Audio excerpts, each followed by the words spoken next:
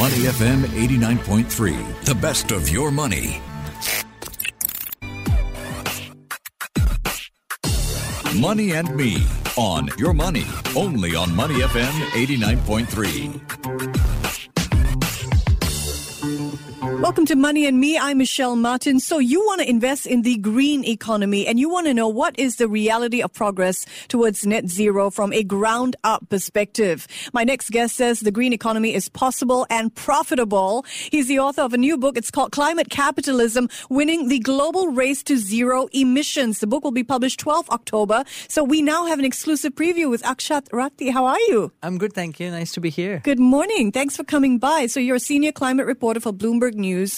You also host a weekly climate podcast, Zero, which talks to people battling climate change. And in the latest episode, you say that solar energy contributes to 4% of the world's energy currently. So let me ask you a general question. Are incremental changes to global climate problems adequate to the task at hand?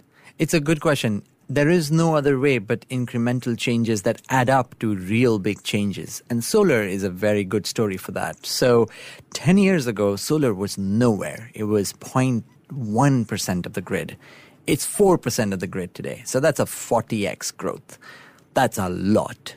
And so where we go next is how to build solar to be something like 25, 30%, maybe even 50% of the grid.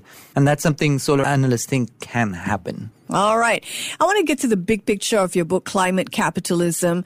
Doesn't the pursuit of profit and economic growth within the capitalist system contribute so much to environmental degradation? So what exactly is the link that your book makes between climate change and the capitalist system? It certainly does. There is no doubt that uncontrolled push towards economic growth and profits is key to the problem behind climate change.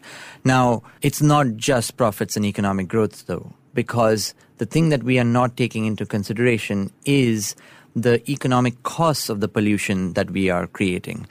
Currently, in most parts of the world, it's free to pollute. However, society does bear the cost of that pollution. And so the fundamental problem that has driven climate change is not capitalism per se, but how we use capitalism to ensure that costs of all kinds are included in the economic system. So in his book, People, Power, Profits, Joseph Stiglitz, a noted economist who's also been on this show, notes how the American economy tilts towards big business. And few corporations have come to dominate entire sectors of the economy, contributing to inequality, slow growth. And he says this is how the financial industry has managed to write its own regulations. And tech companies have accumulated reams of personal data, for example, with little oversight. So why is this book so confident that big business will be able to tame its own excesses and make sure that climate works for us? That's also true in the energy business. The oil industry has been a very powerful force in trying to shape politics and use the profits it has gained over the past century to try and shape regulations to its benefits, but also create a disinformation campaign in the 90s that has caused us to slow down action on climate change. But what this book makes the case for and why it's confident that businesses can change is that there are examples littered across the world where businesses have changed. So where it's confident is that if you have people inside companies and investors who own the business, who want to reshape the business, they can do it because others have done it. Of course, none of this is going to happen on its own. It requires agency both on the parts of the owners of the business and the people who run the business, and it requires support from government to happen. So none of this is an easy transformation. Just the good thing is it's already happening. And you're on the ground watching it unfold. Talk to us about the successful examples of companies that are making significant progress in their attempt to challenge climate change. So one of the chapters in the book is about wind power. Now, wind turbines are something that pretty much everybody has seen, and they're growing in size, so it's very hard to ignore them if they're growing in number and in size. But one company that I feature in the book is called Ørsted. Now, Ørsted today is the world's largest deployer of offshore wind power. But not long ago, just a little more than 10 years ago, it was called DONG, or Danish Oil and Natural Gas. And its creation back in the 70s was a creation of government trying to get away from the energy crisis that had happened in the 70s, where OPEC countries had taken oil away from Europeans and Americans. And European countries wanted their own energy. So they created these national champions to go out and make oil and natural gas.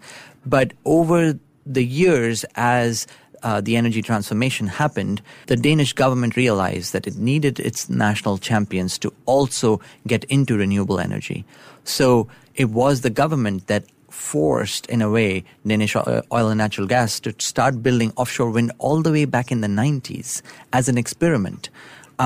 And that experiment, when it came into the 2000s and it was facing a European energy market where it needed to find a niche, it realized the way it could do it is through doubling down on offshore wind. And it wasn't an overnight transformation. They created a plan in 2008 that by 2020, maybe we'll have 20% of our energy mix to be wind and 80% will be coal and oil and natural gas, all of that in their mix. Yeah. But the transformation happened so much more quickly that by the end of this decade, they will be 100% renewable. Incredible government-led initiative. Are they listed? They are listed now, and the Danish government is still a majority owner, but it is a publicly owned company and has been for some time. Great example there from Europe. I wonder if you've seen any clear differences in terms of East and West, or regional differences in terms of approach or progress when it comes to companies dealing with climate change. A very good example is the way China has created essentially the electric car revolution.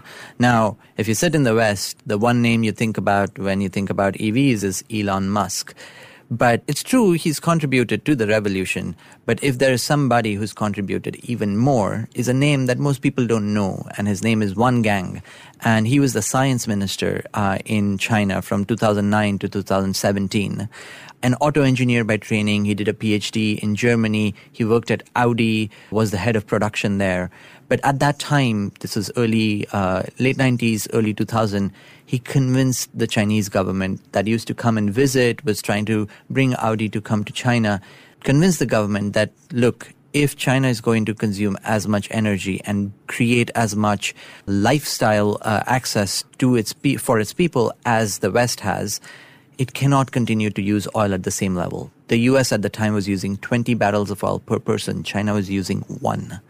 And so he made the case that you need new energy vehicles. He wasn't fixed on batteries or hydrogen. He just wanted something that is an alternative to oil. And that convincing got the government to spend $60 billion over that 9-year period that he was the minister. And that kind of upfront investment that is stable is done in a capitalistic system, even if the politics of that kind of investment is very different from how it would happen in the West. That stable investment led to the creation of hundreds of electric car companies, many battery companies, and today the world's leader in production of EVs and production of batteries is China. Let me put you on the spot here. Who's winning the EV race, China or the US? Currently, it is China. BYD, which is the Chinese automaker, is the largest maker of EVs in the world. China is the largest market for cars, period, but also the largest market for electric cars. And it's setting its own goals, which it wanted to reach something like 20% of sales of EVs, of total sales by 2025. It crossed that threshold last year. How's India doing? So India is blocking a $1 billion bid by BYD to set up an EV factory there. Foreign direct investment in India, we know, doesn't typically require approval for the automobile sector. But in this case, Delhi's saying, hey, they're national security concerns.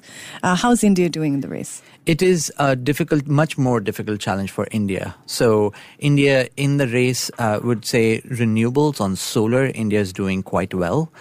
It's building a lot of solar. It does depend on imports for its solar panels, but it's starting to build a local manufacturing base for solar panels as well. And so that is already on the track to get to net zero. But where India is lacking is on EVs, because India is a very price-sensitive environment. India also, unlike China, doesn't have quite the economic heft to be able to provide huge incentives to industry to be able to build out manufacturing base. So trying to block China a bit from BYD is not surprising. India and China are not particularly at very good relations and haven't been for a few years now. And so there is a bit of friction around technology, especially, that the two countries don't want to collaborate.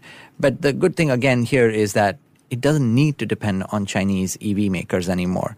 Because of what China has done, every automaker in the world is now making EVs. So you take any Western company, is it an American or a European, they're spending tens of billions of dollars transforming their business.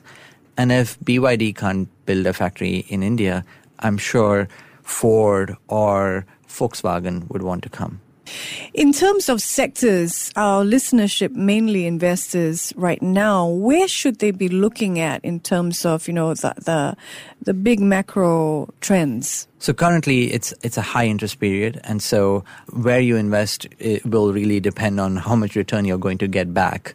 One tricky part is that renewable energy industry tends to not be as profitable as the oil and gas industry. And that is one reason why we still get so much investments going into the oil and gas industry.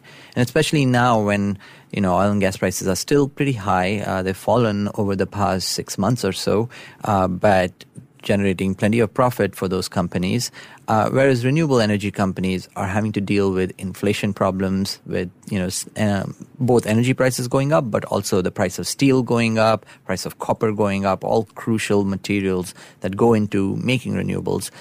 It doesn't seem like it's a good time to invest in those companies. But if you're an investor for the long term, what we've seen over the past decade, if you just compare the returns on oil and gas companies versus renewable energy companies over the long term do pay out more. So if you're a long-term investor and you're seeing where you should put your money, where you should park your money, it is an investment that both aligns with good returns over the long term and doing good for the world. Wise words. In your book, Akshat, we're speaking with Akshat Rathi. His book is Climate Capitalism. It's not yet out on shelves, so you're getting an exclusive preview. We're thrilled to have him with us here in Singapore. His book will be launched in October. In your book, you say it is now cheaper to save the world than to destroy it. Can you share some examples of why you think this? So climate change is really an economic problem, because what it does to the planet is it reduces agricultural productivity, it increases human migration, it causes all kinds of disruption on supply chains. We are sitting here in Singapore on the equator, but look at what's happening in Europe right now with the heat wave and Greek tourists who are having to be thrown out from their holidays because there are wildfires all around them. So the costs of climate change are huge. And frankly, we do not know how big they can be, because the calculations around how much climate change could cause an economic devastation are all estimations with lots of error bars. But climate action, which of course requires some amount of upfront investment, can help avoid that economic cost. So the study that I cite in the book says if we are able to meet our climate goals, that is keep temperatures below 1.5 degrees Celsius compared to pre-industrial period, the world would be $100 trillion richer. And that's one estimation based on our finite way in which we can make these estimations. And so that's why it is now cheaper to save the world than destroy it. So the magnitude of financial risk when we talk about climate change is not yet properly understood because it's vaguely defined? Correct. It is vaguely defined. It's the parameters through which you estimate it is not very well understood. And the trouble is the large economic bodies that really run the financial system haven't quite absorbed it. So everything from all the way from the central bank to a consumer bank needs to understand that climate change is going to have an impact on the financial system.